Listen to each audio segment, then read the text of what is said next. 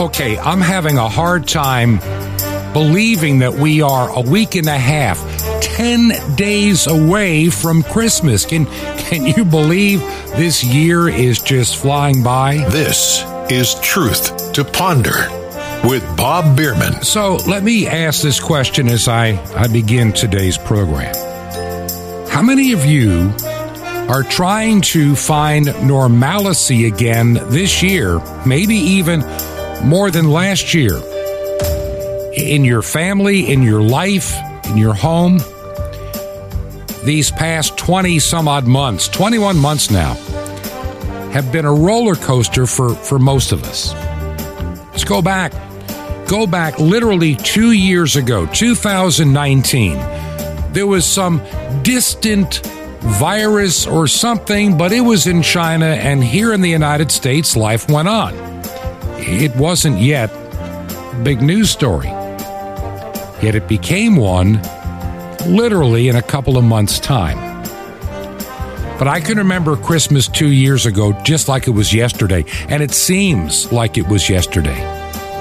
I had shared on the weekend program that Christmas 2019, my wife and I decided to spend that Christmas in our little place up in the mountains in Georgia. And it was probably the last normal Christmas I can remember, and the last normal time that most of us can recall. It was almost like I was being prepared for the time about to come. And I've shared the story many times of coming out of retirement in early 2020 when this word pandemic came into our vocabulary. And how we struggled and hoped that maybe by Easter of 2020 things might get a little bit better. Maybe by the summer this will be over. This terrible virus, this terrible whatever, we're going to get past it. But here we are 2 years later, and Fauci the fearmonger is still out there trying to be the Grinch that stole Christmas again. And we know so much more today than we knew 2 years ago in 2019. As I said, I can remember my wife and I preparing for this very quiet Christmas 2 years ago. And then last year we did the same thing. We stayed in Georgia for Christmas 2020, but this year we are back in Florida with family and trying to move forward. We're learning this concept of to fear not. And I want to talk about that a lot on the program, to fear not. I want to thank Jim Calhoun. Yesterday, he talked about fearing not. I want to share some things on the program today about how fear is a liar. You know, the devil, Satan, will use fear against you. Your fear of losing your job. And I know it's a real fear. I've been there. We all have faced things that are scary in this life. But for many of us, and there are times even myself included, to learn to fully yield unto Him. Learning to lean was a song I can remember from many, many years ago. Learning to lean on Jesus instead of trying to do it all on our own. Now, I mentioned the other day that St. Paul writes that if God be for us, who can be against us? Yet so many of us, listen to the siren sounds of this world and all the fear from the television. And we spend more time watching the TV than we ever spend in God's Word. We spend more time worrying about a virus than praying for deliverance from God. And that's because, as this song, I'm going to use some music today, and I've got a couple of special things on the program. I just want to remind you, and this song says it so well, fear is a liar. He told you you're not good enough, when he told you you're not right, when he told you you're not strong enough to put up a good fight. When he told you you're not worthy, when he told you you're not loved, when he told you you're not beautiful, you'll never be enough.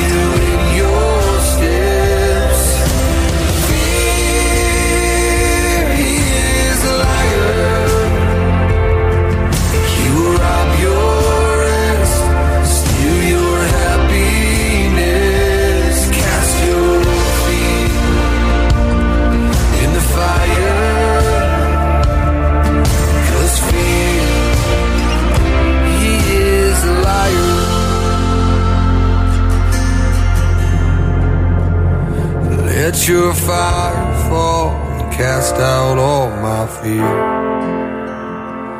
Let your fire fall, your love's all I fear. Let your fire fall and cast out all my fear.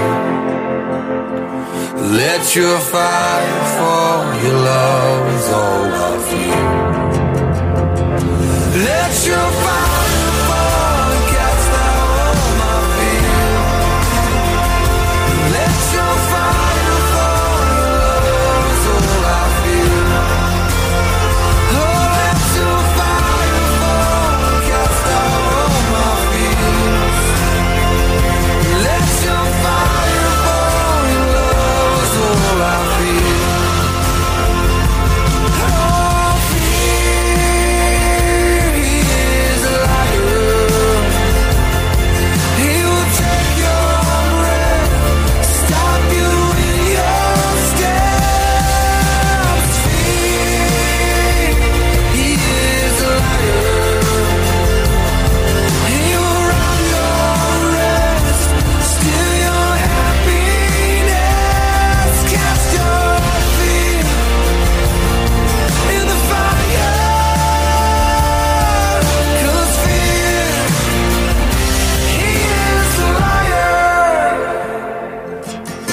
Fear, he is a liar. And while it's true, fear can be a liar, for many, fear can be crippling.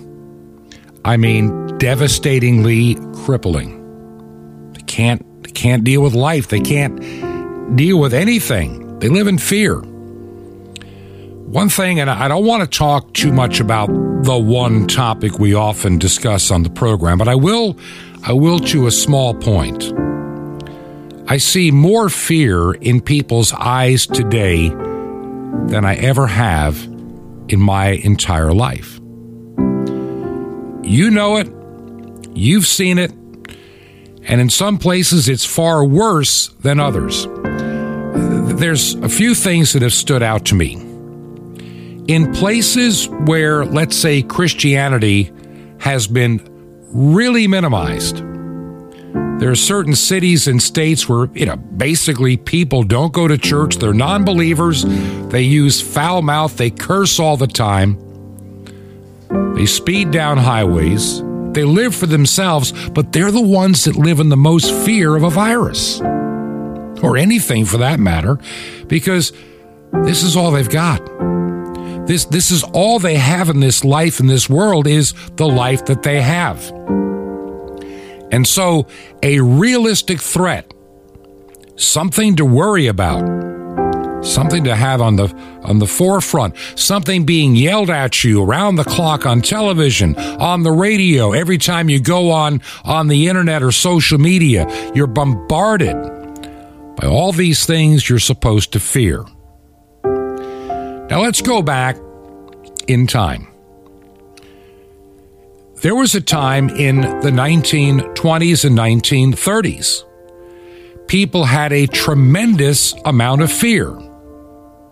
Not like today, but there was a fear that had gripped the United States, and it was an economic fear. Here, this powerful country that could build anything, do anything. The stock market crashed. People are unemployed. There was the Dust Bowl. In other words, farms being repossessed, people being thrown off their land, trying to find new opportunities. For many people, the Great Depression was an incredibly difficult time.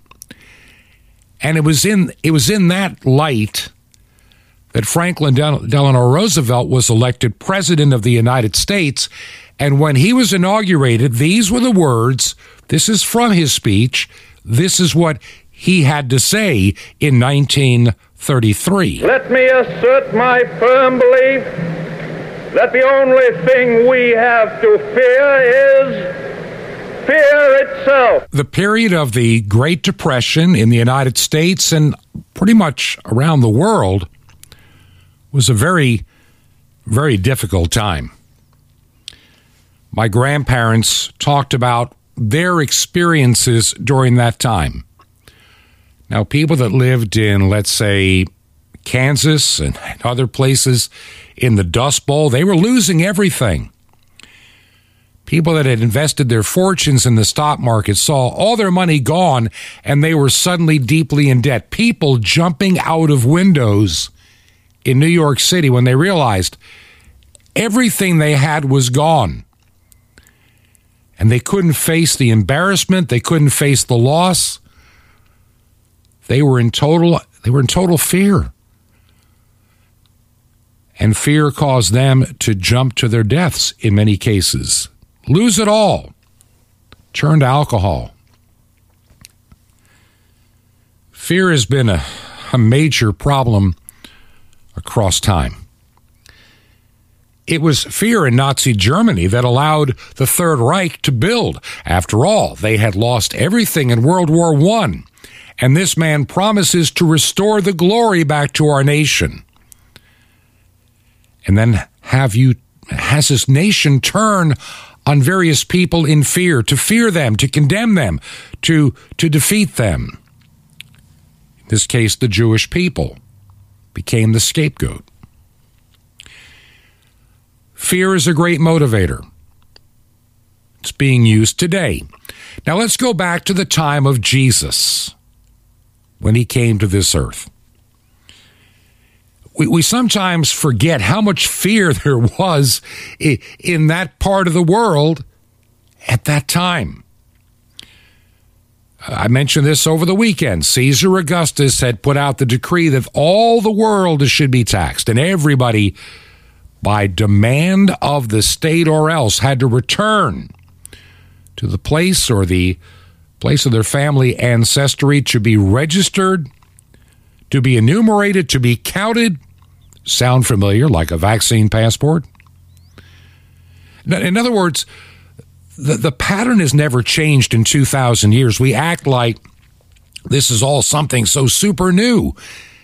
Governments have been trying to do what governments have been trying to do for millennials and more, to control people. The difference is today we just have more technology to make the job easier. than they had, let's say, back in, mid-1930s, early 1940s, or even at the time that Jesus came to this earth. People feared a lot of things. Imagine the night that Jesus was born, for example. Shepherds, they're just tending their flocks in the fields at night. And there's so much about that narrative that we miss. I think some of the most fearless people in the world at that time they weren't the soldiers, they were the shepherds that watched their flocks. Jesus, I'm just going to take a little side trip here, but you need to hear this. I think all of what I'm about to say may be a great encouragement, not just for this time of the year, but right across the board of all we've been through. There's a term. The Bible talks about the good shepherd lays down his life for his sheep. Sheep they're predominantly dumb animals, and there can be a real pain to deal with, so I have been told more than once. But these shepherds cared for their flocks. And let me just kind of share a few thoughts so we can start understanding how to get past fear, all kinds of fear. Put the virus fear aside. That's just one of many. A one-world government, that's been a fear that's been around for a long, long time. The Soviet Union attempted a one-world government as they tried to expand their empire. The Roman Empire, just think of it. Even Napoleon Bonaparte, every despot in history, Adolf Hitler, they all wanted to be ruler of the world, one world government. So there's, as the psalmist once said, there is nothing new under the sun, but we act like every bit of this is so new. How do we deal with it? I'm so afraid, Bob. How do we get past this? The shepherds, like I say, probably some of the most fearless people on the face of the earth back in Bible times and really across many generations. Jesus kind of refers himself as a gate. Ever wonder why he said that? A gate, Gate, like a gate on a fence? Because, see, at night, the good shepherd would put his flock inside of the fenced-in area, and the shepherd would sit there at the entrance. He was the gate. He protected the sheep from a wolf or some other animal coming in and kept the sheep from getting out for their own protection at night. Jesus says, I'm the gate. And so he's protecting his children, you and I. Now, imagine when St. Paul, when he was still known as Saul, traveling down that highway, persecuting Christians, that light from heaven shines upon him. He's knocked off his horse. He's blinded. Saul, Saul, why dost thou persecute me? And God reveals himself. He comes to know Jesus Christ. Even the disciples, to a degree, they were still scared of Saul. They still had some fear. And it took one of the converts to say, look, I'm not going to fear. I'm going to trust God. Brought Saul into his home. We forget that story about Scripture. Even some of the disciples had fear. It is not uncommon that all of us have fear. It's how do we overcome this fear? Sure, we hear a thunderstorm outside. The human instinct is, we go into protection mode. If we see a danger for our children, we go into this protection mode. And guess what? There's absolutely nothing wrong with that kind of protection. But this fear that becomes crippling, where you cannot function in life, can allow you to surrender your freedom, surrender even your faith, surrender the things that are important to overcome fear. Wouldn't it be better to have the peace of God, which passes all human understanding, to keep our hearts and minds in Him who has redeemed us, cares for us, loves us? God sent His only Son to die for us. I've said this many a time on the program. Maybe this is the first time you've ever heard me say this. In the Bible, 365 times, you will find these words, fear not. So take one for every day of the week, every day of the year. Learn how to fear not. As a little child, I can remember some of the hymns that little children learn how to sing. I am trusting Thee, Lord Jesus, trusting only Thee, trusting Thee for full salvation, great and free. Trusting and obeying God is one of the hardest things we can possibly do because we think we may know better. And with the electronic media, the propaganda, and all that is out there for our eyes to behold and see, the influence upon us, we hear the term often called mass formation. Mass formation. I'll say it again. Mass formation. It is almost like a hypnotism from being bombarded continually with a message of fear. And you want to alleviate that fear so you become compliant and obedient to those that claim, we tell you what to fear, but here's how you get over the fear. You let us tell you how to run your life. And we limit the things you do because we want to protect you. This is the world in which we live today. The world of Jesus' time. They feared the Romans. They feared for their own lives and their livelihoods, and they knew if they didn't obey the Roman rulers that they so desperately wanted to cast away, they could easily forfeit it all. So today on the program, as we are down to 10 days before Christmas, waiting and anticipating and remembering the first coming of Jesus Christ, we need to stop being fearful. You know, there are people that are Christians that fear the second coming. Why do they fear the second coming? They think, well, I couldn't deal with all this. You want to know something? You're right. We can't. One thing that's come to mind so many times. Well, how do those people ever go into that Colosseum in Rome and allow themselves to be ripped apart and killed by wild beasts? Because they were empowered by God's Holy Spirit. They were drawn close to Him. Even the first martyr of the church, St. Stephen. By the way, my middle name is Stephen. As he is being stoned to death, persecuted for his faith, he looks up to heaven and he sees the glory to come. And his eyes and his heart and his mind are filled with joy. He no longer has fear as he is ushered into the presence of his Lord. Do you trust Him that much? We need to get past all this fear. And as I said, Jim Calhoun did a great job yesterday reminding us how to be overcomers of the fear that surrounds us today. Now, I've got a whole lot more to share with you about this topic of fearing not.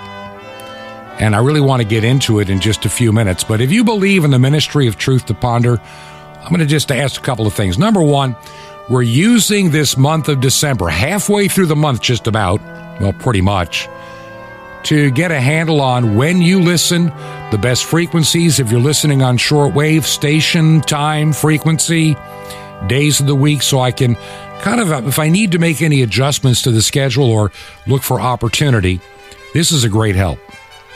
And you can email me directly. And by the way, as my promise is, you're not going to be put on an email list. I'm not going to be bombarding you with emails. I may reply to your email if I get a chance, but I'm not putting you on one of those endless email lists. So let me know, Bob@truth2ponder.com.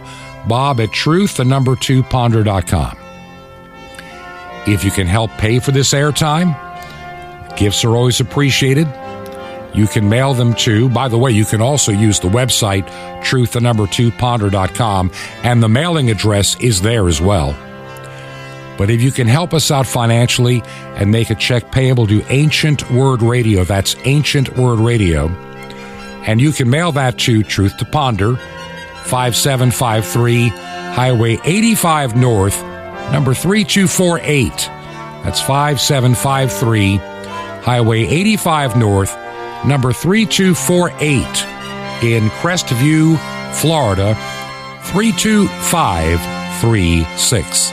That's Crestview, Florida, 32536. This is Truth to Ponder with Bob Bierman. The Wolfman Believers coming up. Shalom Aleichem. Peace be to you, my friend in Messiah. This is Jonathan Kahn, the nice Jewish boy, your Jewish connection, bringing you the Jewish roots of your faith in Jesus.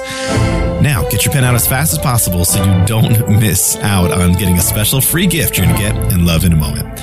Now, remember The Wolfman, that movies I used to watch on Saturday morning on television? The guy and his face would start getting hairy and fangs, and his ears would get long and all these things. His nose would become like an animal. Well, some of you're a saint in church, but as you drive home, you begin undergoing this strange transformation. You know, when you're out of the church parking lot, it's the first hair starts coming. By the next traffic light, your face is covered. And by the time you're reaching home, you're unrecognizable to the people from the church, except your family recognizes you.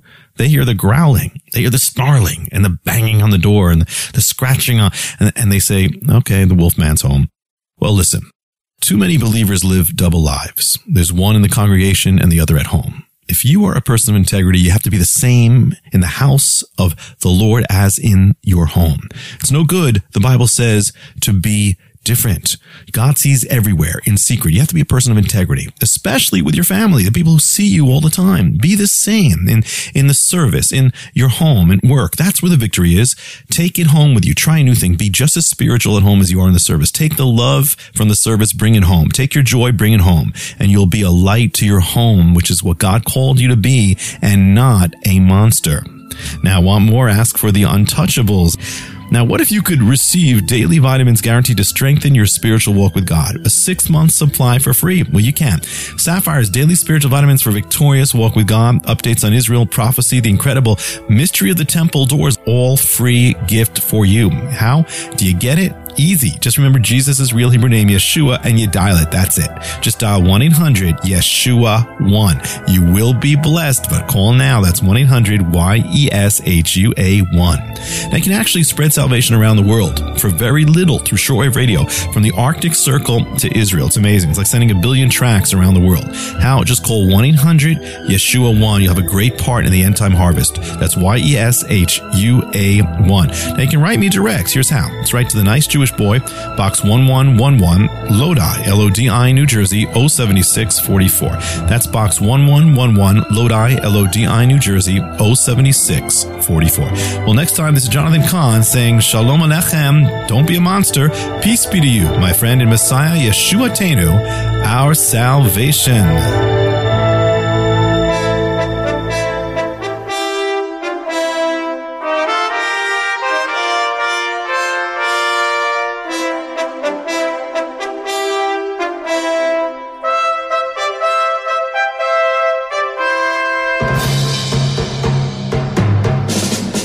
This is Truth to Ponder with Bob Bierman. And welcome back to part 2 of our Wednesday edition of Truth to Ponder. And I'm your host, Bob Bierman. Once again, a big thank you for Jim Calhoun helping me out yesterday on the program. And I'm glad he started this whole series that we're going to continue on about fearing not. We talk about Christmas time, and we're getting so close. 10 days away. Where did this year go? And I hope that this year for you and your family will be a Merry Christmas, remembering His first coming and being victorious in realizing we are in the advent of His glorious coming. But I mentioned before the break, talking about those shepherds, they're pretty well fearless people. Remember, They face the wolves, they face the thieves, they face all kinds of elements. They're out there at night. They get very little sleep as they tend to their flock. And I use that term that a shepherd sits in the entryway to the safe, fenced-in area for the sheep. He is the gate. And he would give his life for his sheep, like Jesus does for us. And how fast we forget. These are fearful guys. I mean, they've dealt with wild beasts. They're armed. They're ready. And yet that night that Jesus was born in Bethlehem, the angels came to those shepherds watching their flock by night. You know, these are not the creme de la creme. This is not the elite, the kings, the princes of the day. These are the hard workers, the fighters, the ones that do their job for the betterment of their community. And those are the ones that the angels of God came to declare the good news that this night is born for you in Bethlehem, the Messiah. And of course, the Bible said they were sore afraid, if you remember that verse. How many remember watching the Peanut special as Linus reads that account? And they were sore afraid. In other words, they were very afraid. These fearless shepherds. If they're the ones that were given first the good news, and they're the ones that came to see for themselves, because they were able to overcome their fear when they understood and their eyes were open to the good news. Too many Christians today, we like singing the music, we like the entertainment in a lot of our churches. We come, we sway to the music, we get a little encouraging pep talk message with a little side of Jesus in too many places, and we don't have what it takes to be overcomers, to get over our fear, to make use of all that God has given us to become a fearless people. So 2 years ago, we're just beginning to hear about this pandemic. And by the time we got into January and February, the fear is being hyped up. I was called out of retirement, but before I left, I had an opportunity to preach a message to a congregation in Florida all about fear not. Heavenly Father, as we come to this time of hearing your word, studying your word, may you open our eyes to see, our ears to hear, but most important, our hearts to receive that which you have for us. For this I ask in Jesus' name, amen. You may be seated. I'm glad to see you here today. Has anybody by chance watched the news at all, or are we kind of out of it and we just ignore it? A little of both. I'm seeing something in my lifetime that I don't think has been around since the Second World War. This fear in the hearts of people. There are two words that Jesus says over and over and over again to his own disciples who follow him, who should know better than most. What are those two words? Fear not. Fear not. Whether you're out on the water, fear not. Whatever this world brings to us, fear not. This is the lesson of Scripture, to fear not. Now, obviously in our human nature, that's easier said than done. I have watched for several weeks, as all of you have, as this crisis, I guess, that is sweeping the land has driven people to fear everything. People are fearing the Lord's body and blood. My God, I might get something. If Jesus is truly present, I have a hard time believing that. was talking to a good friend of mine. He has been an emergency manager for a long, long time. I worked for him for about 5 years. He called me up last night, and we chatted about what's going on in this world today and how their community up in North Carolina, if anybody knows where Asheville and Buncombe County is, he started telling me all the things that they're doing. He said, basically it's what you and I did back with the N1H1 all over again. He said, how would you like to make some extra money? I said, how's that? I kind of need you up here. Would you want to come up to North Carolina in about a week or two and spend a month up here to run the Emergency Operations Center? I said, yeah, why not? For that kind of money, why not? We are preparing for what we, in our minds, for the maximum of maximums. That's a term that Fred Fugate, the former head of FEMA, once said. We prepare for the maximum of maximums. We hope that they never occur. I never thought in my 65 years that I would see the price of 2 rolls of Charmin being worth more than crack cocaine on the street. But we've come to this point of fear. We've lost rationality, and many live in fear. Of course, I'm going to take precautions. We should all take precautions every flu season, though many don't, which is why many get the flu to begin with. We are probably seeing a lot of young teenagers wash their hands for the very first time on a regular basis because they don't want to come down with this. My heart shares this message with you today. Listen, trust, and fear not. You know, even the disciples after Jesus' ascension that ministered all over the known world,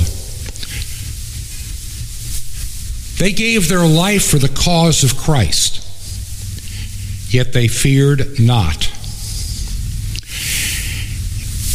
Martin Luther, in his hymn, A Mighty Fortress, alludes to the fact it's not what somebody can do to your body, it's what the enemy can do to steal your soul that you must remember.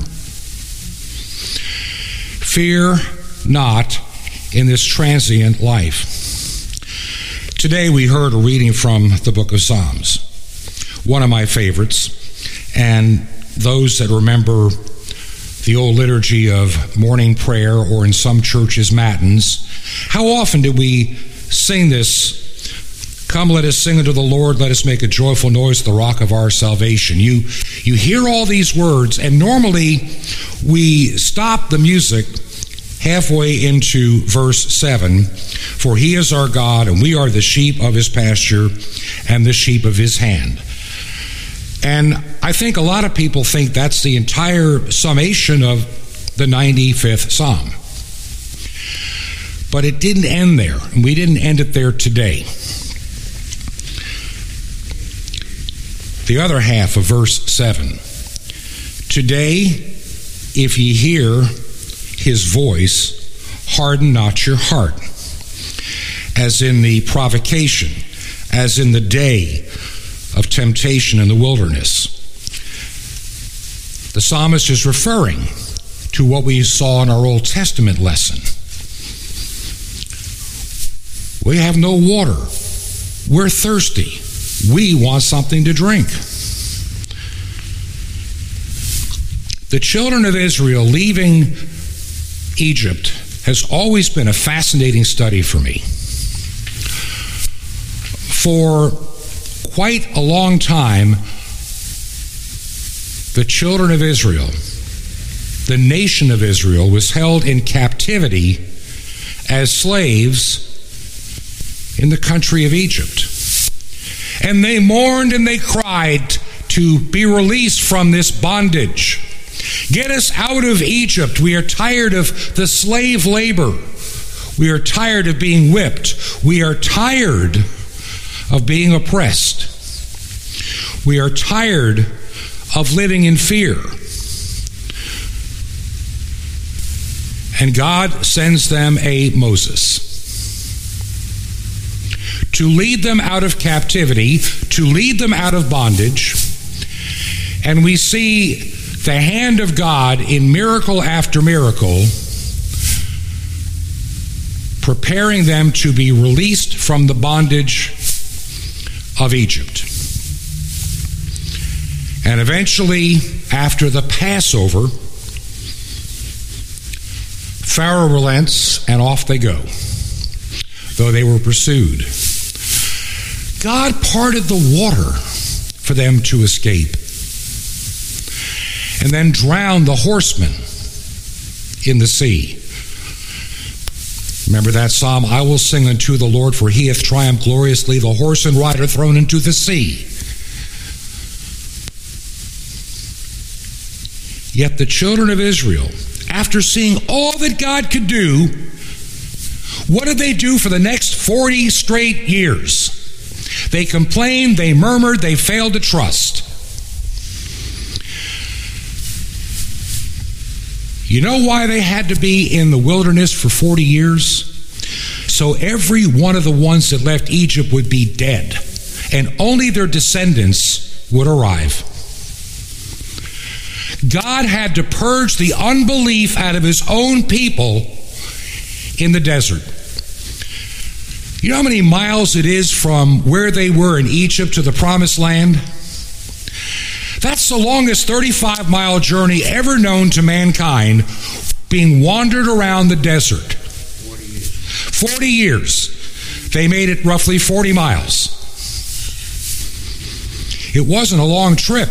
Remember, Mary and Joseph made the trip from Jerusalem in a couple of days with a donkey.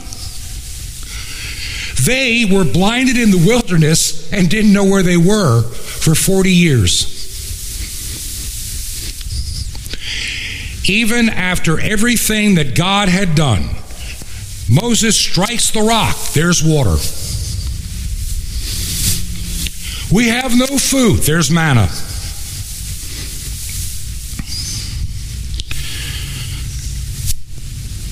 Boy, the onions back in Egypt sound good. Shut up. There are two words that God said to his people in those 40 years over and over and over again. Those are, don't murmur. Don't complain and talk to me under your breath. I am the Lord your God who has delivered you out of the Pharaoh's hand of Egypt. After how many years of bondage? They didn't even remember a time in their history that they were free. It had been so long. Yet God performs miracles, and they still complained. They still looked unto their own personal needs and their own personal desires and their own personal fears. That's why they wanted to go back to Egypt. You have brought us out into this desert. We have nothing. We have no food. We have no water. We have we. Let's go back to Egypt. We had food there, so we had to work a little. Notice how the mind forgets. Not long ago, I did a radio show, and I'm talking about how our minds deceive us, how we think how great things were back in 1973 or 1971. And you think of the music, the people, it was just great. And then if you really search your memory banks, you suddenly remember all the things that went wrong, all the difficulties you faced, friendships that fell apart. We conveniently forget the bad and remember the good. The good old days were not necessarily all that good. They were like any other day, filled with good, bad, indifferent. In these days, weeks, and months ahead, we will see this crisis pass. We're not all going to die. And even if we did, if we trust Jesus as our Savior, peace be unto us, for he is with us. Jesus told his disciples as he left this earth, "Lo, I am with you always, even unto the end of this age," this world, this time, this understanding that we live in. For see, God is not confined. This is a discussion I've had with a number of people, my wife included. We have to recognize something about the sovereignty of God. He's not trapped in the dynamics we understand and the dimensions in which we live. Today, yesterday, and tomorrow are all in his hand, for he dwells in all of it. He transcends our time and our space, and we have a hard time in our human mind understanding what that means. One of the things that our brethren in some churches miss when it comes to communion, and it took me a while to wrap my head around it when I was studying for the diaconate. Even though I had always talked about the real presence in the communion service, it finally dawned on me when I finally understood the word used in Scripture for "do this in remembrance of me," anamnesis, which means bringing the things of the past into the present as in real time. That's kind of a hard concept. We say it in our prayer every Sunday here, and those not yet here. We're not talking about those that should be here that live in Port St. Lucie or Stewart. We're talking about those not even born yet that'll be a part of Christ's triumphant church. Those not even here yet. We're praying for those that haven't even been born yet. And in our communion, we are drawn into this momentary dynamic that God lives in, that transcends all time and all space. We commune with all the believers from the beginning unto the end of this age. And we don't realize it. That psalm, harden not your hearts, as in the day of provocation, and as in the day of temptation in the wilderness. 40 years ago, I was grieved with this generation, and I said, it is a people that do err in their hearts. They err in their heart. You know, poor Israel, given for our example, they had this bad habit of being blessed so much by God than taking him thoroughly for granted, forgetting all about all the things he has done. And they ceased to worship and give him praise and honor and glory that he is due. And God, in his mercy and in his sovereignty, obliges them. Fine. You do it your way. I'm going to go over here for a season. And with that hand of protection gone, they keep getting enslaved. You want to be in bondage to your sin? Let me show you what bondage really feels like.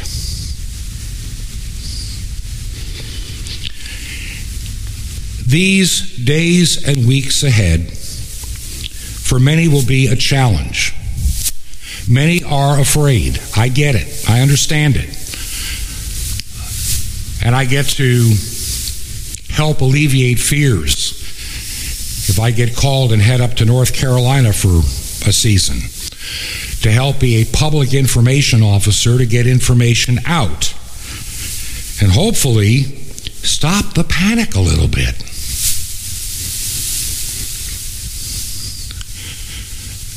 They say they want to flatten this curve. I get it.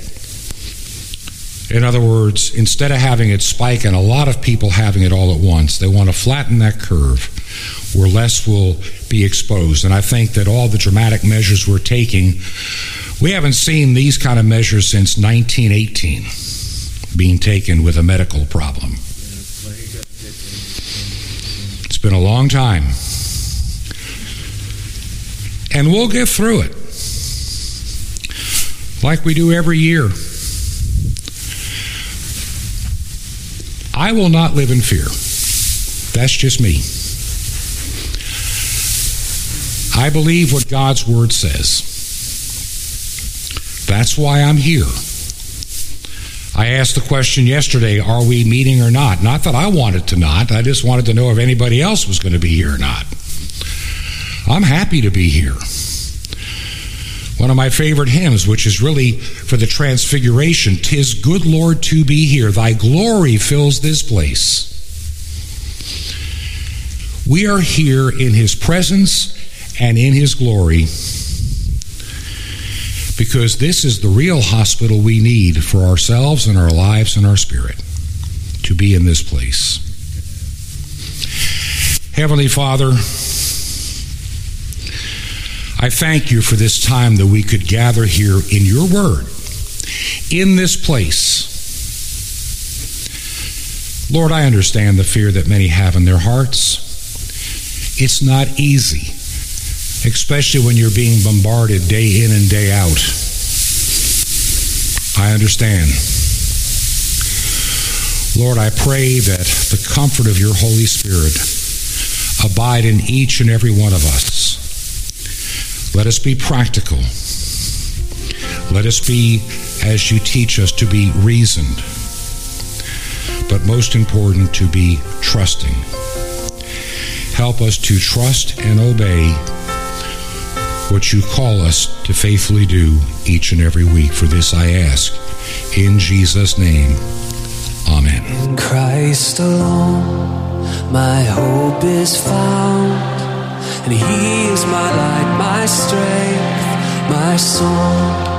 This cornerstone, this solid ground, firm through the fiercest drought and storm.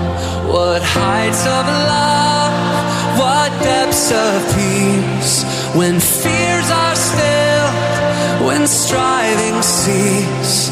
My comforter, my all in all, here in the love of Christ I stand. Oh.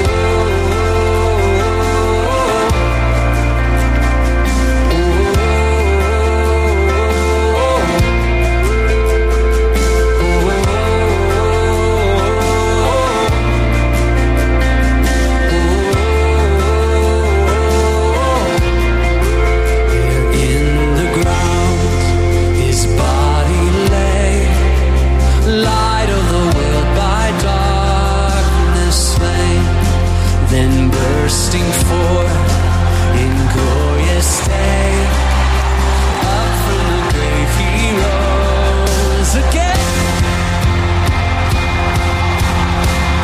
And as He stands in victory, since curse has lost its grip on me, for I am His and He is mine, bought with the precious blood of Christ.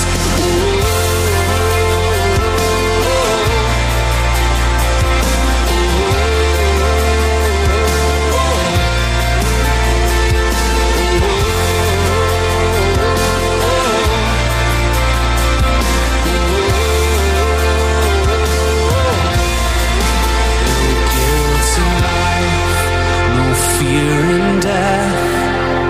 This is the power of Christ in me. From life's first cry to final breath, Jesus commands my destiny. No power of hell, no scheme of man can ever pluck me from His hand till He returns or calls me home.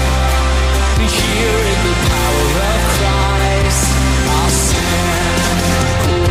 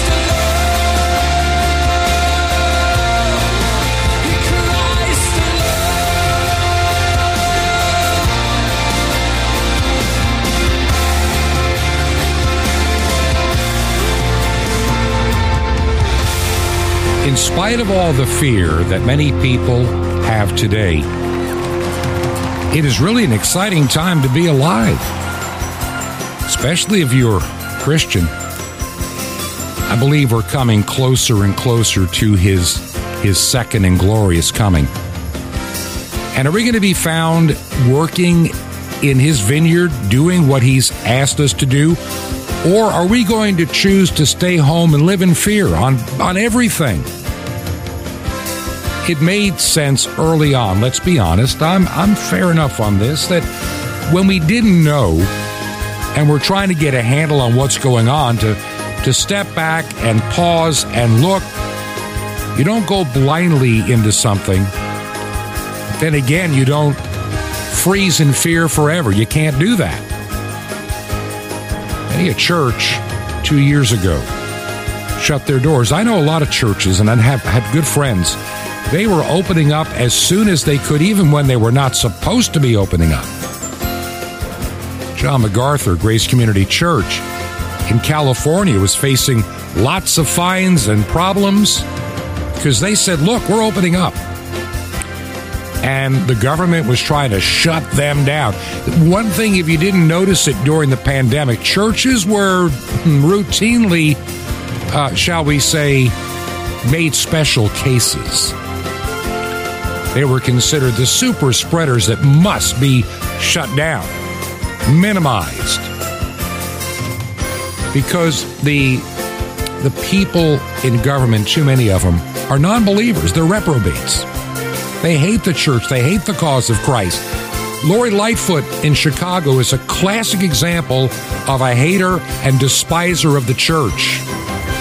When she heard about a church that might be meeting, she had all the cars towed away, and there was not even anybody to do with the church. California, same thing. You know, it was amazing. The church in California stayed open. Nobody died of coronavirus in that church because of meeting thousands of people every Sunday. We need to become bold in our faith, and we'll get into that this week again on how to be bold in our faith and become overcomers and no longer fear because Jesus, the Messiah, is with us. Do you believe in the ministry of Truth to Ponder? Would you consider helping pay for the airtime? I'll have more news to share maybe tomorrow or on Friday, most likely. Make a check payable to Ancient Word Radio. Our mailing address is Truth to Ponder, 5753, Highway 85 North, number 3248. 5753, Highway 85 North, number 3248, Crestview, Florida. Crestview, Florida, 32536.